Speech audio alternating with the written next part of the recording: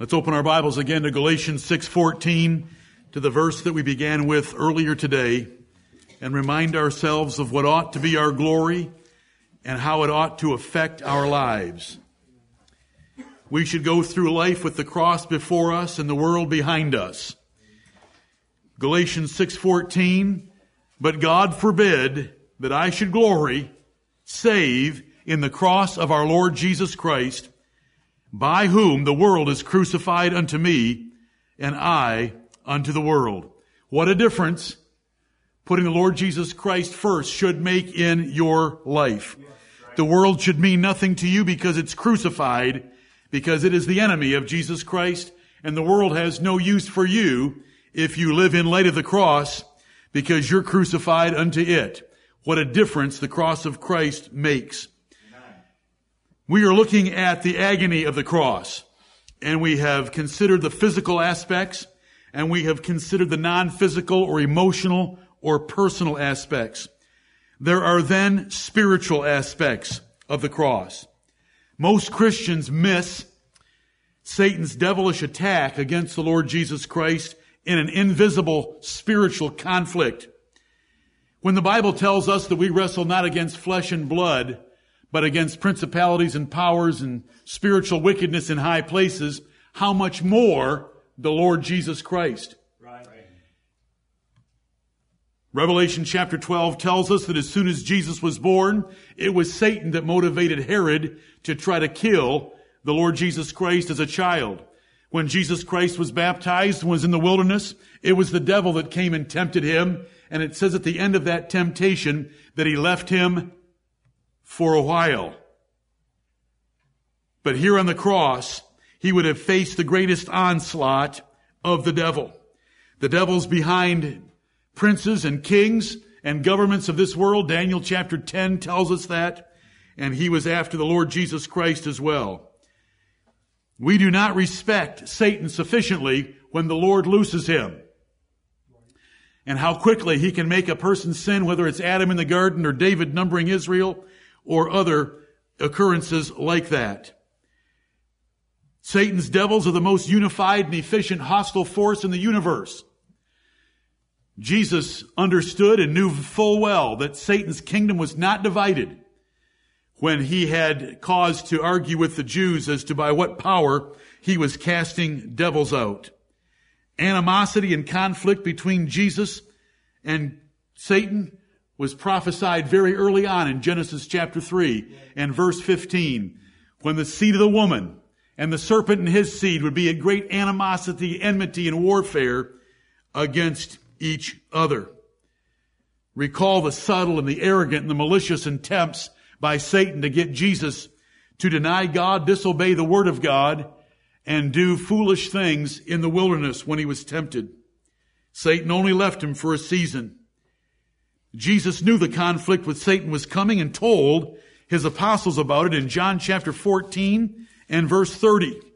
In that place, Jesus said, hereafter I will not talk much with you, for the prince of this world cometh and hath nothing in me. Satan was coming after the Lord Jesus Christ, though there was no sins in the Lord Jesus Christ for Satan to get a hold of. If Satan is able to throw fiery darts at us, and we are warned about those fiery darts in Ephesians chapter 6, and we are to hold up the shield of faith and quench them, how much more the Son of God had those fiery darts thrown at him. It was time for Satan to be cast out, and do you think he was going to be happy with that change? As he was cast out of heaven by the Lord Jesus Christ's death on the cross, Satan was at the Last Supper. The Bible tells us he was there. The Bible tells us that he entered into Judas Iscariot, and Judas Iscariot left, and Jesus said, what thou doest, do quickly. And he left under the impulses of the devil to go and gather the mob together that caught the Lord Jesus and captured him in the Garden of Gethsemane. The hour of the power of darkness is a foreboding description from Jesus in Luke chapter 22 and verse 53. Luke 22 and verse 53, Jesus said, when I was daily with you in the temple, ye stretched forth no hands against me, but this is your hour and the power of darkness. Amen. So we are considering the physical agony of the cross, the non-physical, emotional, or personal agony of the cross, and right now, the spiritual conflict that is out of sight and operates at a different level, but you all should know about it, because there are times when I can look at your faces and tell that you are suffering a spiritual conflict that has pulled you down from your higher position that I would have seen you at other times. You've had fiery darts thrown at you. You haven't quenched them all. You are doubting. You are discouraged. You are tired. You are in the flesh. You are carnally minded. You're cast down. Hopefully not destroyed. The Lord Jesus Christ wasn't destroyed, but he was very sorrowful and very heavy as this attack took place on him. Even there at the Last Supper, Satan was in the room of the Last Supper. What a prince we had, the Prince of Glory. Psalm 89 puts it, I'll lay help upon one that is mighty. And the Lord Jesus Christ indeed was mighty. Satan is filled with malicious hatred for the Lord Jesus Christ regardless of his known future. As elect angels cannot believe salvation for men, Satan cannot stand salvation by a man. The man Christ Jesus undid all the work of Satan in the Garden of Eden to save all the elect children of God. He knew that Jesus Christ was manifested to destroy him and his works. In Psalm 22, which you had read to you this morning, deliver my darling from the power of the dog, singular. There was a ravening and a roaring lion in that place in the next verse in Psalm 22, which is the devil himself against the Lord Jesus Christ. An angel came and strengthened him in the Garden of Gethsemane. Devils have no pity when you think of the spiritual agony of the cross of Calvary. They did not consider him in a considerate way. They did not comfort him. They tortured him instead. If they could just get the Lord Jesus Christ to curse God. Did Mrs. Job try to do that to Mr. Job? In Job chapter 2, if they could just get him to beg for mercy. If they could just get him to quit. Do they try to get you to quit sometimes? Does everyone in here know a little tiny bit about the conflict with the devil and the spiritual conflict that we go through? Jesus faced a tsunami of it. The bulls of Bashan, in that crowd that was around him, devil possessed as they were, and then the devils themselves. If they could just get him to be afraid, if they could just get him to ask for help, if they could just get him to use his strength to deliver himself, if they could just get him to violate a scriptural promise, what if he would have reviled once?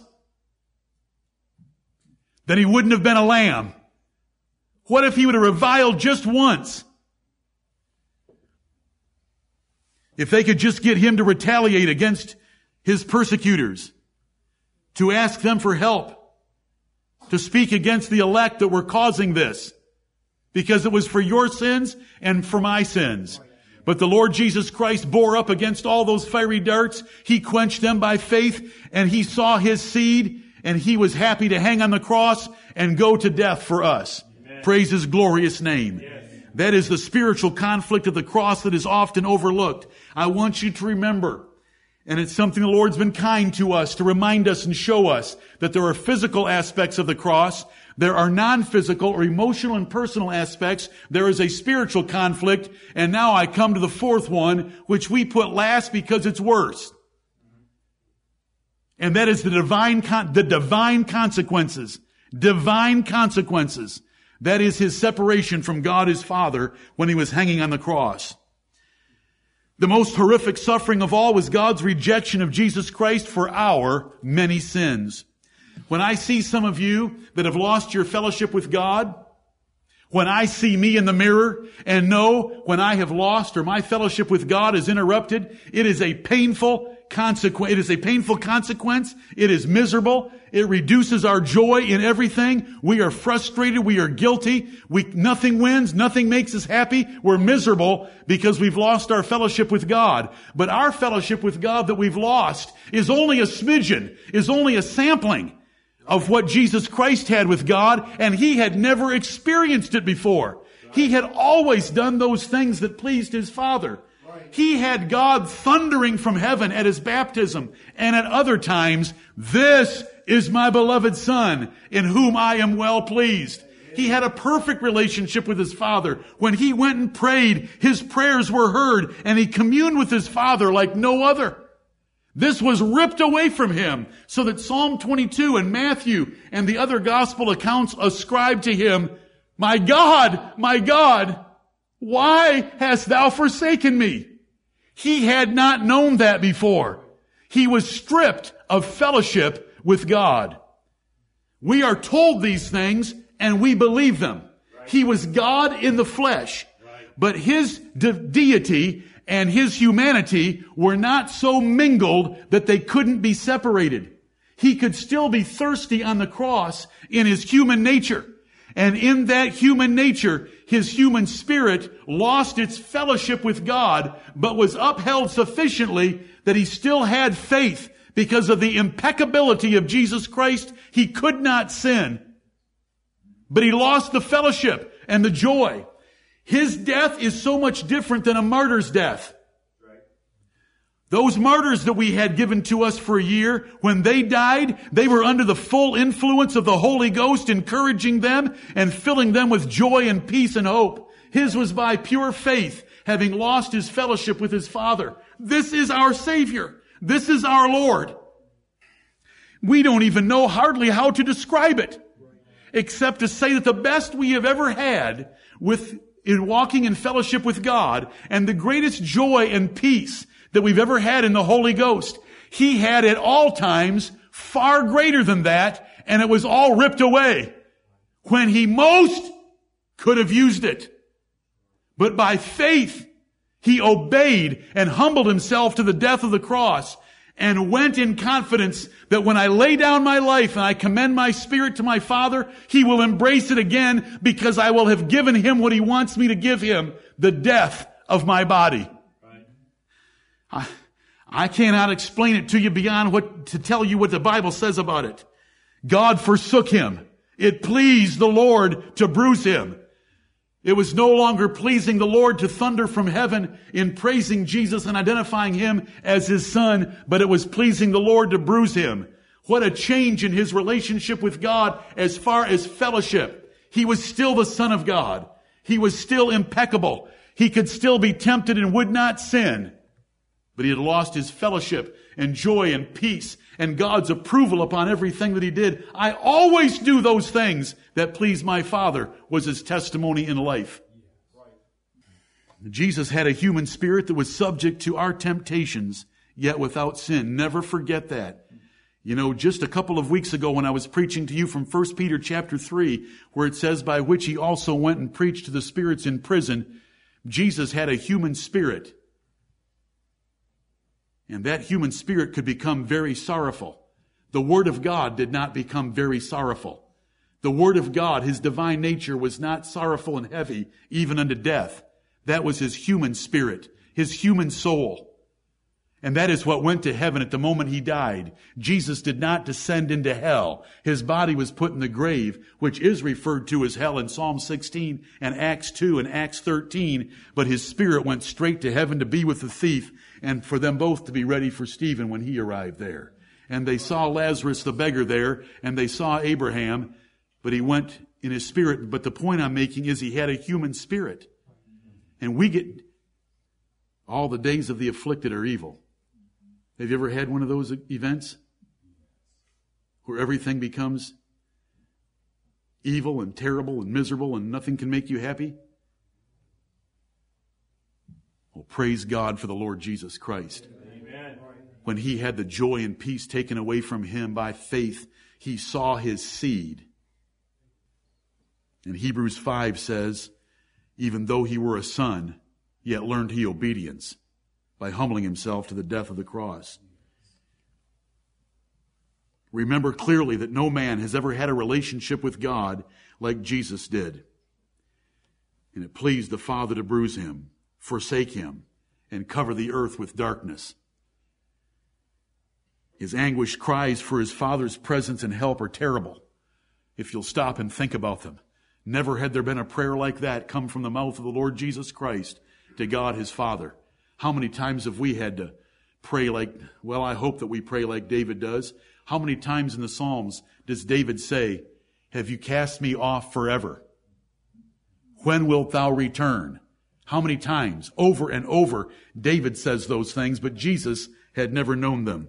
Many martyrs died more painful deaths by slow fire, but with joy and singing from God's presence with them.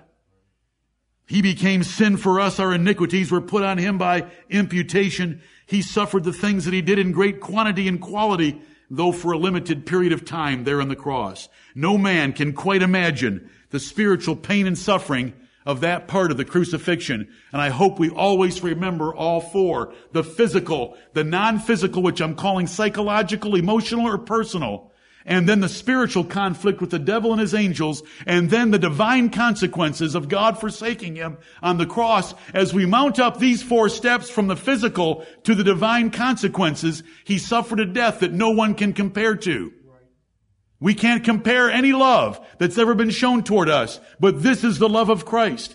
He went through the loss of separation with his Father to gain fellowship for us with his Father forever and ever and ever and ever.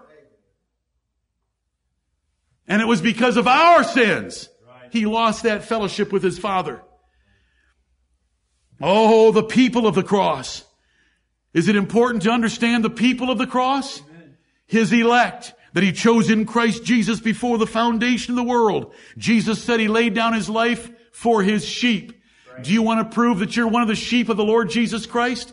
In John 10:26, Jesus said, "But ye believe not, because ye are not of my sheep. As I said unto you, my sheep hear my voice, and I know them, and they follow me." If you want to know that you're one of the sheep of the Lord Jesus Christ, then believe on him. You don't believe to become a sheep. You believe because you are a sheep. But when you believe, it shows that God gave you to Jesus Christ, and he laid down his life for you. Christ loved the church and gave himself for it in Ephesians 5:25. The Father's will for Jesus Christ was to not lose a single one of those that the Father had given him. In John chapter 6, he will say to many in that day, "I never knew you." But I want you to think about something right now. He will say to many in the great day of judgment, "I never knew you." He knew of them, but he never knew them affectionately. He never knew them intimately. He never knew them personally. He never loved them to have died for them. Because he saw his seed. According to Isaiah chapter 53, he saw his seed. He did know them. He did love them. He had come to die for them. He wouldn't lose a single one of them. Right. What a difference. Amen. When we consider the people of the cross. The love of God and his redemptive sacrifice is sure to all the people of God. What shall separate us from the love of God that is in Christ Jesus our Lord? Because God said earlier in that chapter in verse 32, "He that spared not his own son, but delivered him up for us all, how shall he not also with him freely give us all things?" Right.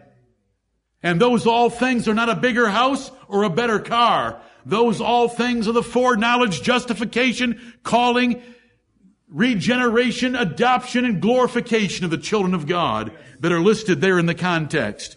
What a triumph. Brethren, look at Colossians chapter 2. The dog is going after the darling on the cross. Colossians chapter 2. If you think the word darling is too effeminate for you, wait till you meet the Lord Jesus Christ face to face. Tell him that you think the word darling's too effeminate. When you see the Lord of glory and you fall at his feet as dead.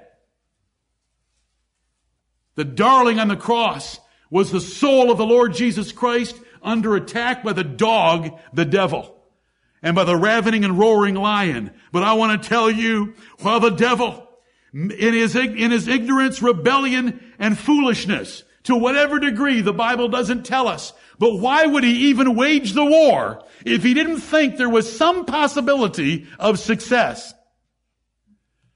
And while Jesus Christ is hanging there on the cross and about to expire under the curse and penalty of our sins, what did Jesus Christ do to the devil according to this text?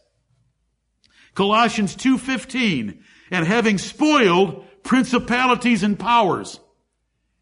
Who are the principalities and powers? The devil and his angels. He spoiled them. How did he spoil them? He raided their palace and took something out of their palace. Do you know what it is that he took?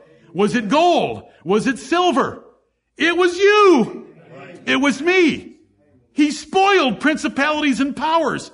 Jesus said in Luke chapter 11, when a strong man armed keepeth his palace, his goods are secure. And who are his goods? Us. Following the course of this world and the prince of the power of the air. But Jesus said when a stronger man comes along, he is able to raid that palace and spoil it. And so we have, and having spoiled principalities and powers, he made a show of them openly, triumphing over them in it. Amen. This man that was cursed under sin, Father, into thy hands I commend my spirit. Do you know where the devil couldn't go anymore? Where Jesus went. Right. Are you with me? When Jesus went, the devil could no longer come because heaven isn't big enough for both of them. He was cast out at Jesus Christ being lifted up. Right. Jesus Christ dying on the cross and his spirit going into heaven. There was now one highest creature that was there. That was the man Christ Jesus in combined union with God the Word that now ruled the universe. All angels, principalities, powers, might, throne, dominion, whether their names in this world or in the world to come, were all subject to the Lord Jesus Christ.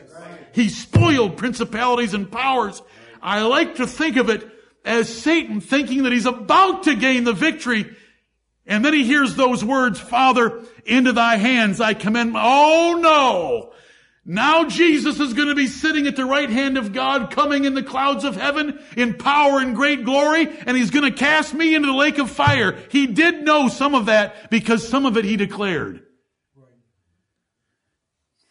He made a show of them openly, triumphing over them in it.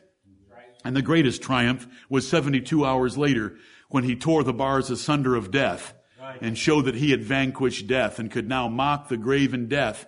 And the body, soul, spirit, mind, heart, the whole combined person of Jesus of Nazareth was now in heaven, ruling at the right hand of God. Oh, that's the triumph. Oh, there was power at the cross. Was there power? Did you hear read to you a few minutes ago that Pilate's wife came to him in the middle of that trial and said, I have had a bad dream last night. Don't touch this just man. Leave this just man alone. What in the world happened to her? Oh, the power of the cross. For 3 hours there was darkness as he hung on it from 12 noon to 3 in the afternoon. There was darkness that covered the earth. What power! Oh, we love to sing, don't we?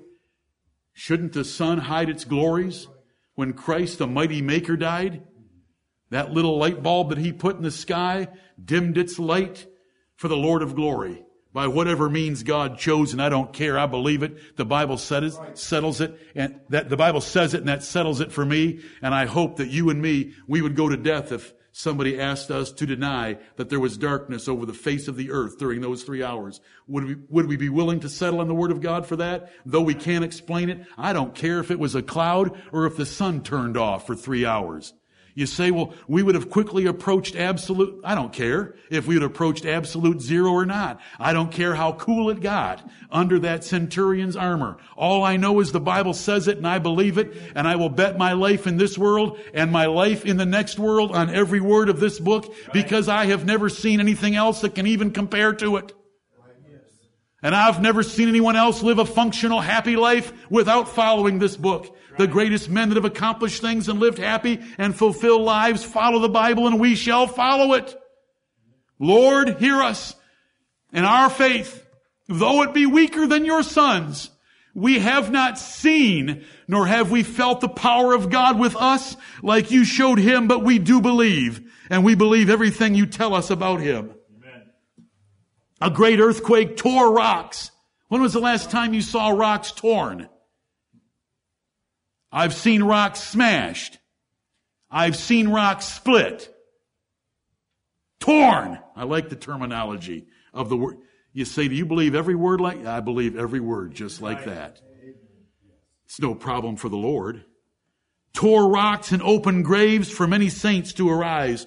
The temple veil. That, if you go home and just type in temple veil in a Google search box and learn about that thing and find out how many horses that it took to pull that thing up into place because it was so large. It was 4 inches thick tapestry.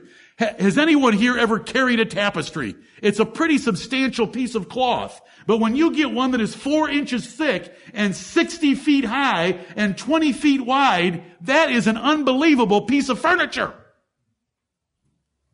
I want to call it furniture because it sounds heavier than a drape. Right.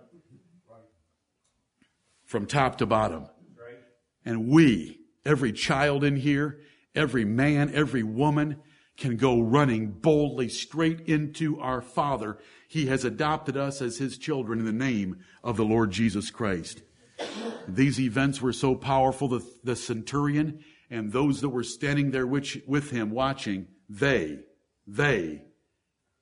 looked, saw, heard all that was taking place. Truly, this was the Son of God. Amen. Do you believe that? Yes. We weren't there to see or feel the earthquake. We did not feel. Can you imagine? Father, into thy hands I commend my spirit. And the whole place shakes. Men run from Jerusalem.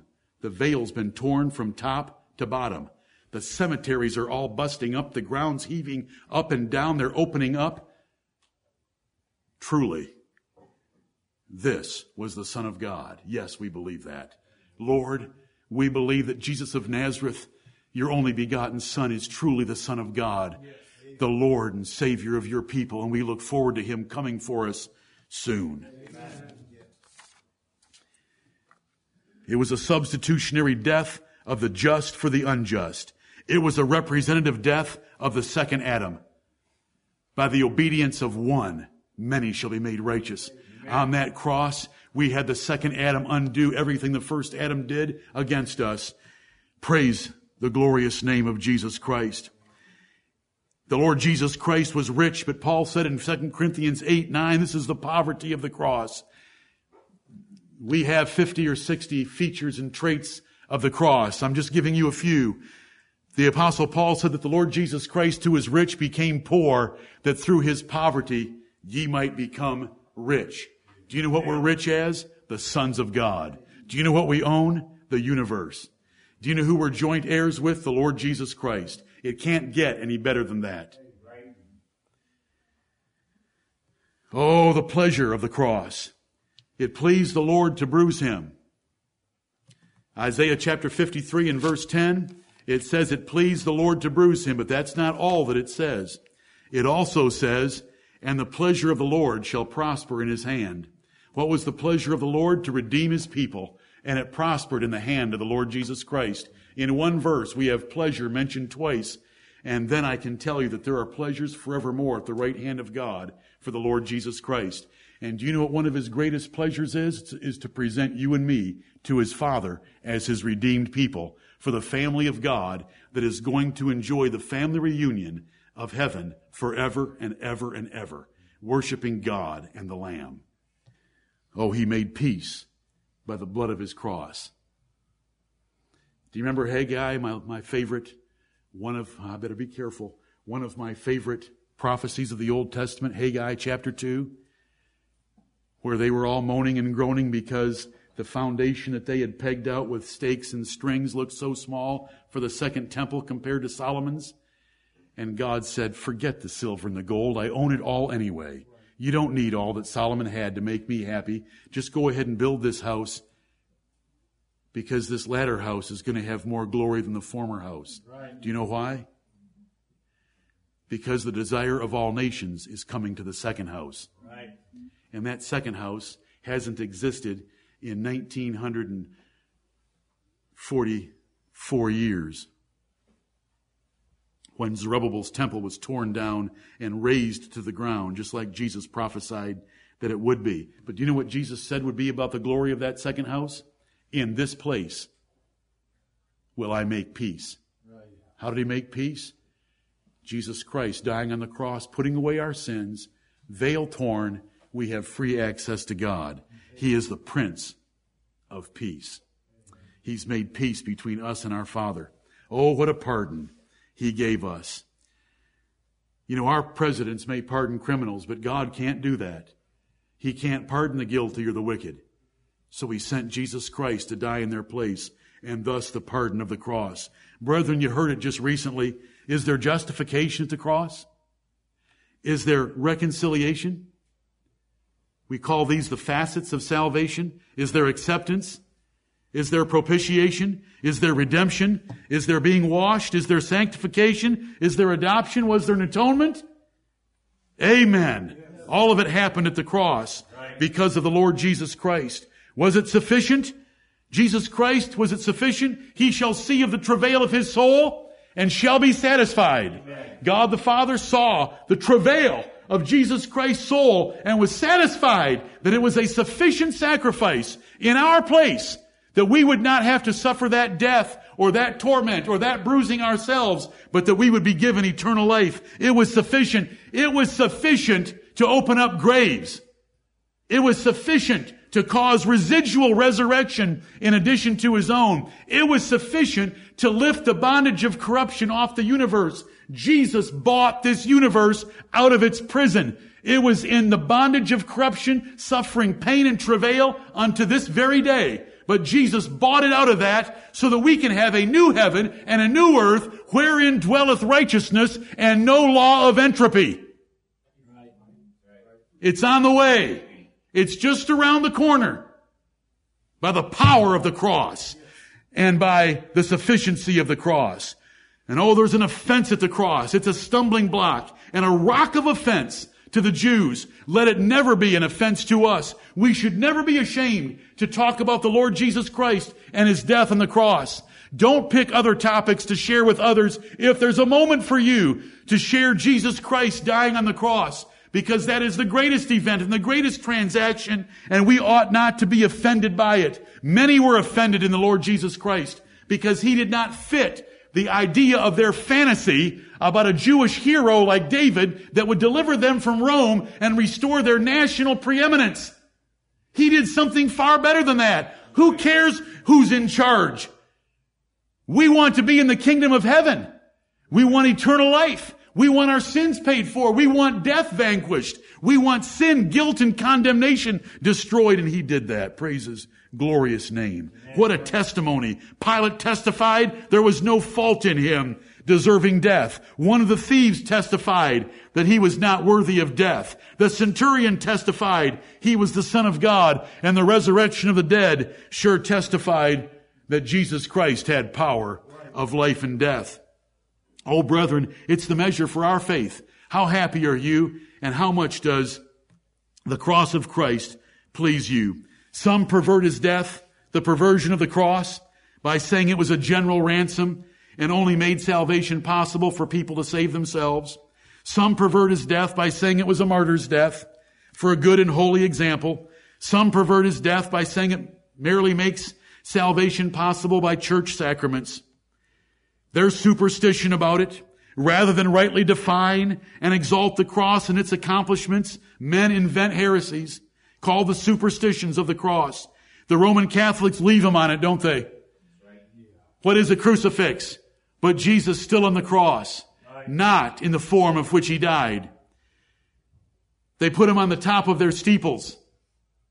They put a cross on the top, and they go around doing this all the time. So what? What is this? What does it mean? Learn the doctrine of the cross. Learn the person of the cross. Learn the results of the cross. Learn the victory of the cross. Live in light of the cross and take up your own cross. Don't go around making Hindu signs over your forehead. That's where it comes from. Go type in a few words like CHAKA and forehead and between the eyes and learn a little bit about the sign of the cross, where it came from. The Hindus were doing it long before the Catholics started it. What a mess. We don't need any crosses in here. You don't need them on your keychain. You don't need them around your neck. You need the Word of God, and you need the cross in your heart and in your mind. The cross before me, the world behind me. I'll live my life. You don't need superstitious graven images like that. That's what the Catholics use and abuse. Lord, help us.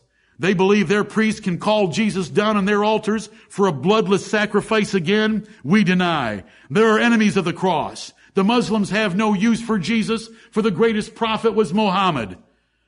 The Mormons have no use for Jesus. He's simply a brother, or he is Lucifer. Go dig a little deeper into their doctrine. They want you to think that they're Christians, but they are not Christians. The Hindus have no place for Jesus. There are lots of enemies. Let's make sure that we're not enemies. Do you know what the Apostle Paul said in Philippians chapter 3? That the enemies of the cross are those that mind earthly things, that are belly worshipers. Do you know what makes you a belly worshiper? When the things you wear and the cars you drive and the house you live in and the food you put in the hole is more important to you than the Lord Jesus Christ. Job said, the words of your mouth are more important to me than my daily food. We become the enemies of Christ when we don't keep Him first. Oh Lord, help us not to be the enemies of the Lord Jesus. In Matthew chapter 22, the Lord Jesus Christ referred to those that when they were invited to the marriage supper of the gospel feast of knowing about Jesus Christ, they made light of it. They made light of it. Their business was more important to them. Don't let your business, your job, your career, your education, your family, your children, your wife, your spouse, don't let any of that become more important to you than the Lord Jesus Christ. It is all going to compete to be more important because your flesh wants it to be more important. The devil wants it to be more important, and so does the world. But the world is the enemy of God, and so is your flesh and the devil. Lord, help us to keep your cross where it belongs. You are bought with the price, brethren. The price of the cross. Therefore, glorify God in your body and in your spirit, which are God's. Because you've been bought. You've been created to be His, and you've been bought to be His. We are twice His, bond slaves of the Lord Jesus Christ, to do anything that He asks us to do.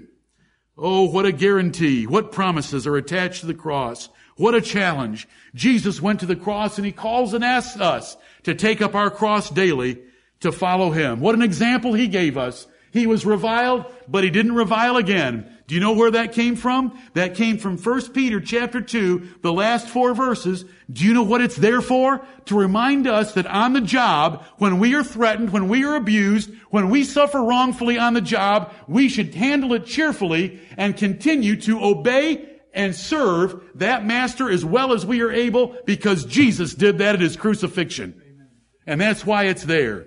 The love of Christ should constrain you. You should be in a straitjacket for service toward Him because of what He has done for you. Heaven is filled with the praises of the Lamb of God. The first choir that bursts into praise in Revelation 5 are the 24 elders and the 4 beasts representing the church. That's you and me. Worthy is the Lamb that was slain and hath redeemed us to God by His blood. Then the angels, an innumerable company of angels, cry out that worthy is the Lamb that was slain. He didn't shed His blood for them, but they know that He came to earth and died doing the will of His Father in heaven. Then the whole creation takes up the praise of the Lamb. And oh, brethren, there's a day coming in which the cross is going to be declared as the great difference between you and others. Your name is going to be found in the book of life. What's the rest of the title of that book? The book of life of the Lamb slain. The book of life of the Lamb slain. The cross will be brought up again. And whosoever was not written in the Lamb's book of life was cast into the lake of fire. The cross is coming up again. You will appreciate the cross in that day. But if we will appreciate it now and serve under it and take up our own crosses daily, it is the evidence that our names are in that Lamb's book of life. Right. And brethren, we come to a supper now, which is the way that he's chosen for us to remember his cross until he comes for us. There are three that bear witness in earth: the Spirit of God in the Bible and preaching, the water, 1 John 5, 6 through 8. There are three that bear witness in earth of the Lord Jesus Christ: the Spirit through preaching the Word of God, the water, which is baptism, and the blood, which is the Lord's Supper. So simple, so glorious. Heaven quivers with the joy at seeing a congregation whose hearts are right, observing the Lord's Supper. The Bible tells me that the angels in heaven rejoice over a single sinner that repents. How about a whole church that comes together to take the Lord's Supper out of love for their Savior? The Prince of Glory wants to be remembered this way. Amen. May the Lord bless us to remember him as he is chosen.